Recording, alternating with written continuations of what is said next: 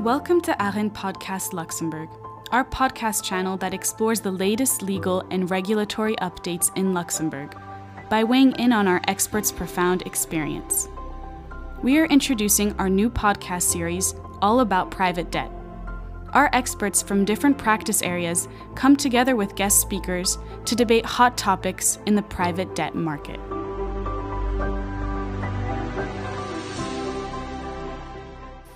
Hi, welcome to you all. Here to speak about this matter of private debt.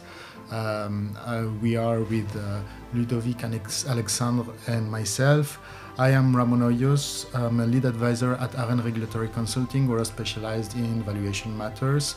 And with us today is Alexandre Brajou. Alexandre is manager at AREN Regulatory Consulting and manages the risk team, providing advisory and other services with respect to a broad range of related risk assets. Ludovic is also with us. Ludovic Fichet is a conducting officer and portfolio manager at Amanco, where he spearheads initiatives to ensure full compliance with the regulatory requirements for portfolio management activities. So, Ludovic, can you give us a little bit more of an overall context of the private debt landscape? Thanks, Ramon. Indeed, private debt for us is an extremely large investment universe. At Amanco, we have received a lot of requests this year from clients, and there is just one trend that come out of those requests this year, is that there are probably as many private debt strategy as there are funds. We haven't had single request for services that looked like another. And this is obviously a challenge when it comes to addressing client needs. Direct lending, mezzanine, distressed debt, that all type of up-and-coming strategies that are attracting investors today. But as a service provider, we still have a long journey ahead before we have a full picture. The underlying of the debt product, as well as the vehicle structure, fund of fund, direct investment, all that can have an effect of increasing product complexity. The diversity of debt product is a key factor in the development of the asset class, enabling it to meet many of the different requirements investors have for add-ons into the asset allocation, access to specific asset class, like infrastructure debt, regulatory treatment of the product, Solvency II treatment for insurance company, performance, diversification, etc., etc.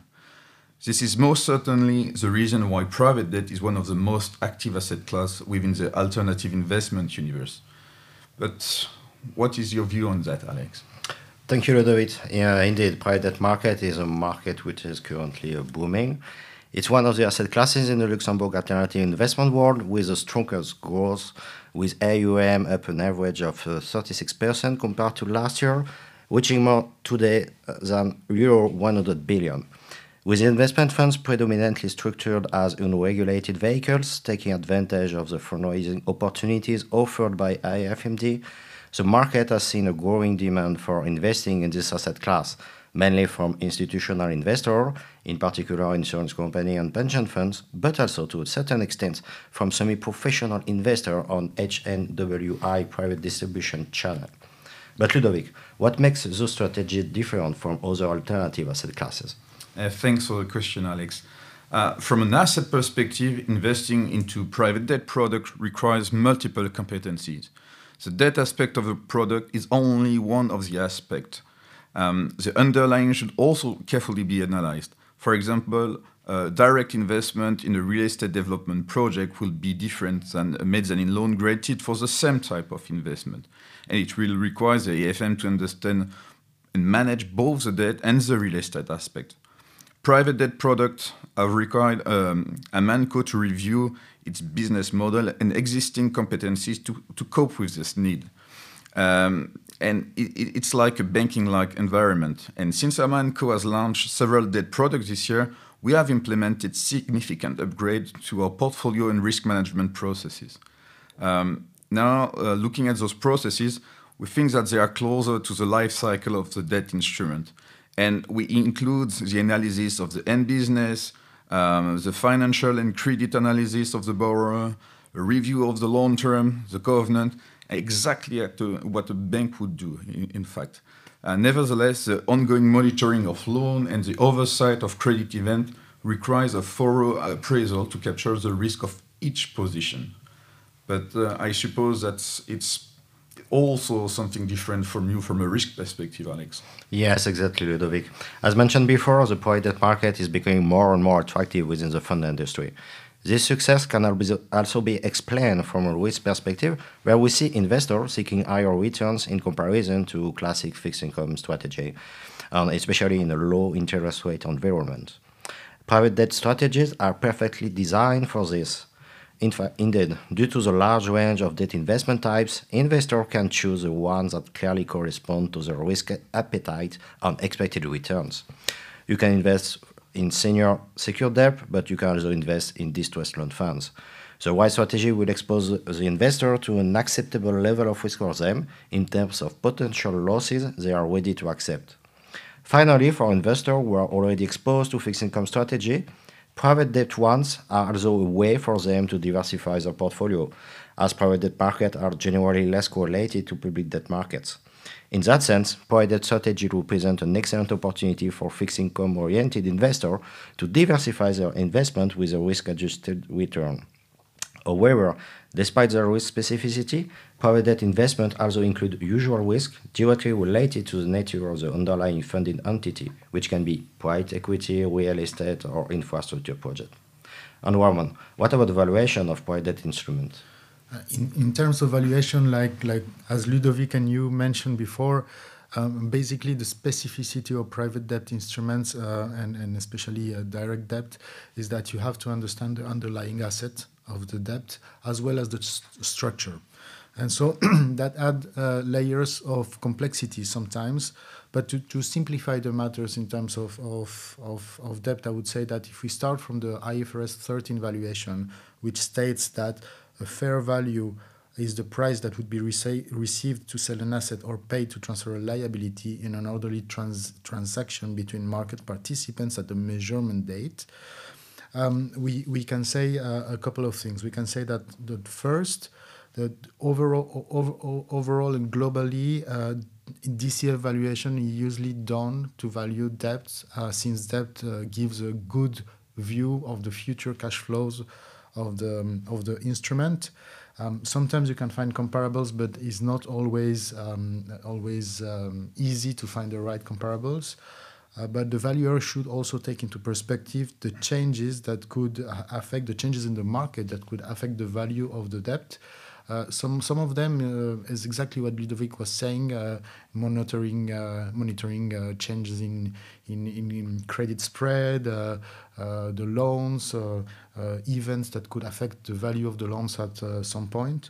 Then I would say also that in some cases, in some simple cases, you could use the nominal value of the loan as a proxy for fair market value. It's not always, I would say, unfortunately, for the sake of simplicity, is not always the case.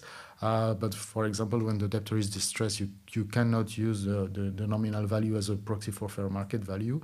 But when the debtor is distressed, it's important to assess the capacity of the debtor to repay his debt.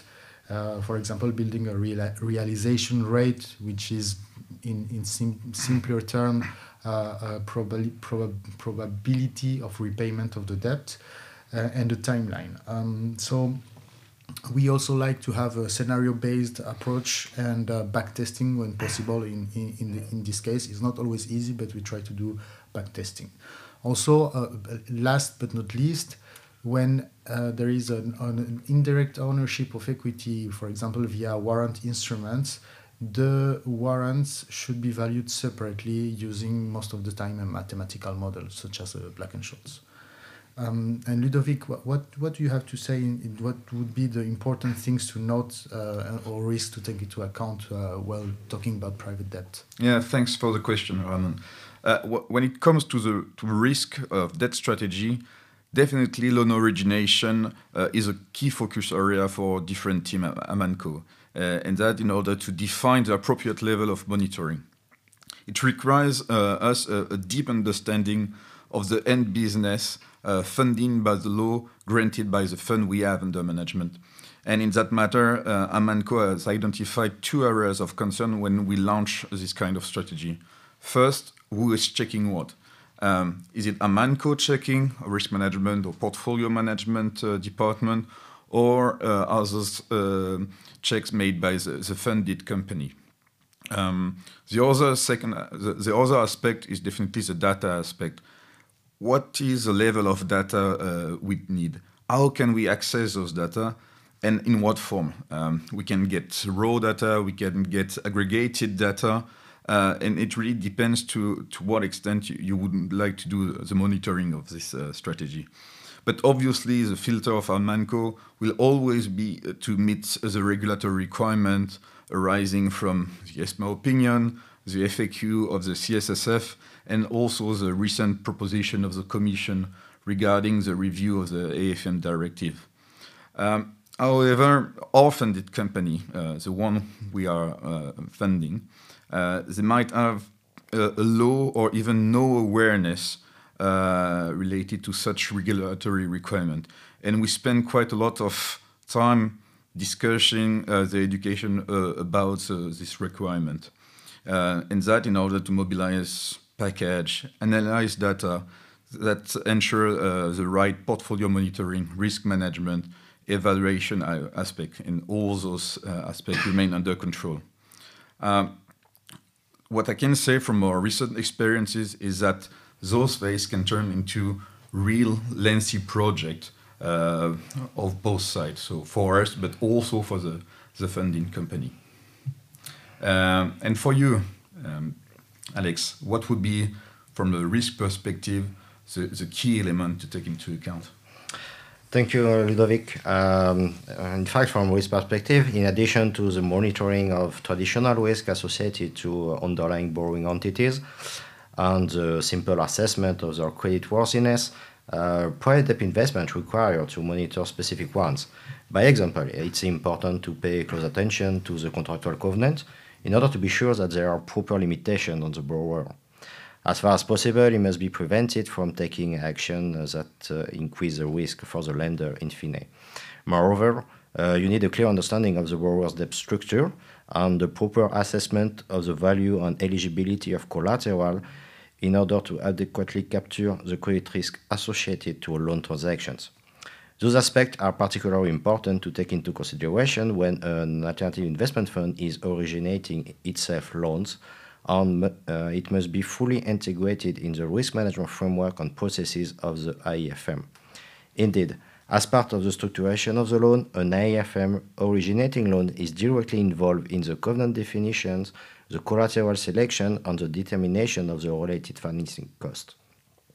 In case an alternative investment fund is taking part in a syndicated transactions, especially when not being the lead originator, those points must be properly monitored during the structuration process as part of the oversight duties of the AIFM, and a particular attention must be paid to the retention of a material economic interest by the lead originator. On top of that, another factor to take into account when measuring the risk of a portfolio of private debt is clearly the diversification risk. In properly assessing the overall credit risk of the portfolio, diversification is a key point that will determine the credit correlation between the different lines of the portfolio. Unlike for any other investment, from a risk perspective, it is better to target a lower correlation between debt investments so that impairment or losses do not negatively affect the portfolio value all at once if there is an economic shock, for example, in a specific sector or country. As you have understood, credit risk is a key risk driver for private debt investment, which can combine various aspects, and it must be quantified during valuation as well. And maybe Ramon can say a few words on it. Exactly. I think this is a very important term, credit risk and risk in general. And for valuation, I would say we use the risk is captured in the discount rate, and that is one of the most challenging parts to estimate when valuing private debt instruments.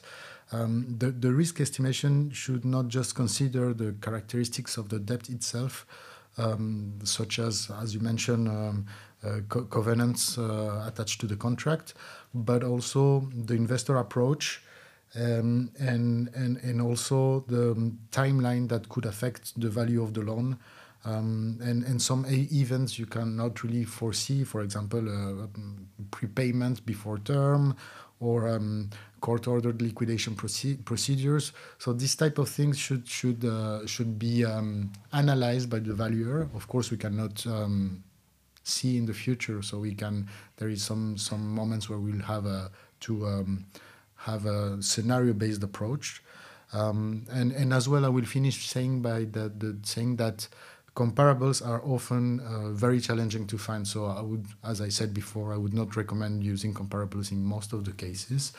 And also with the increase in capital and increasing private debt funds in general, I think we will see more and more complex kind of private debt instruments, and so valuers will be more technical and more skilled. The skill of required for valuation will become larger.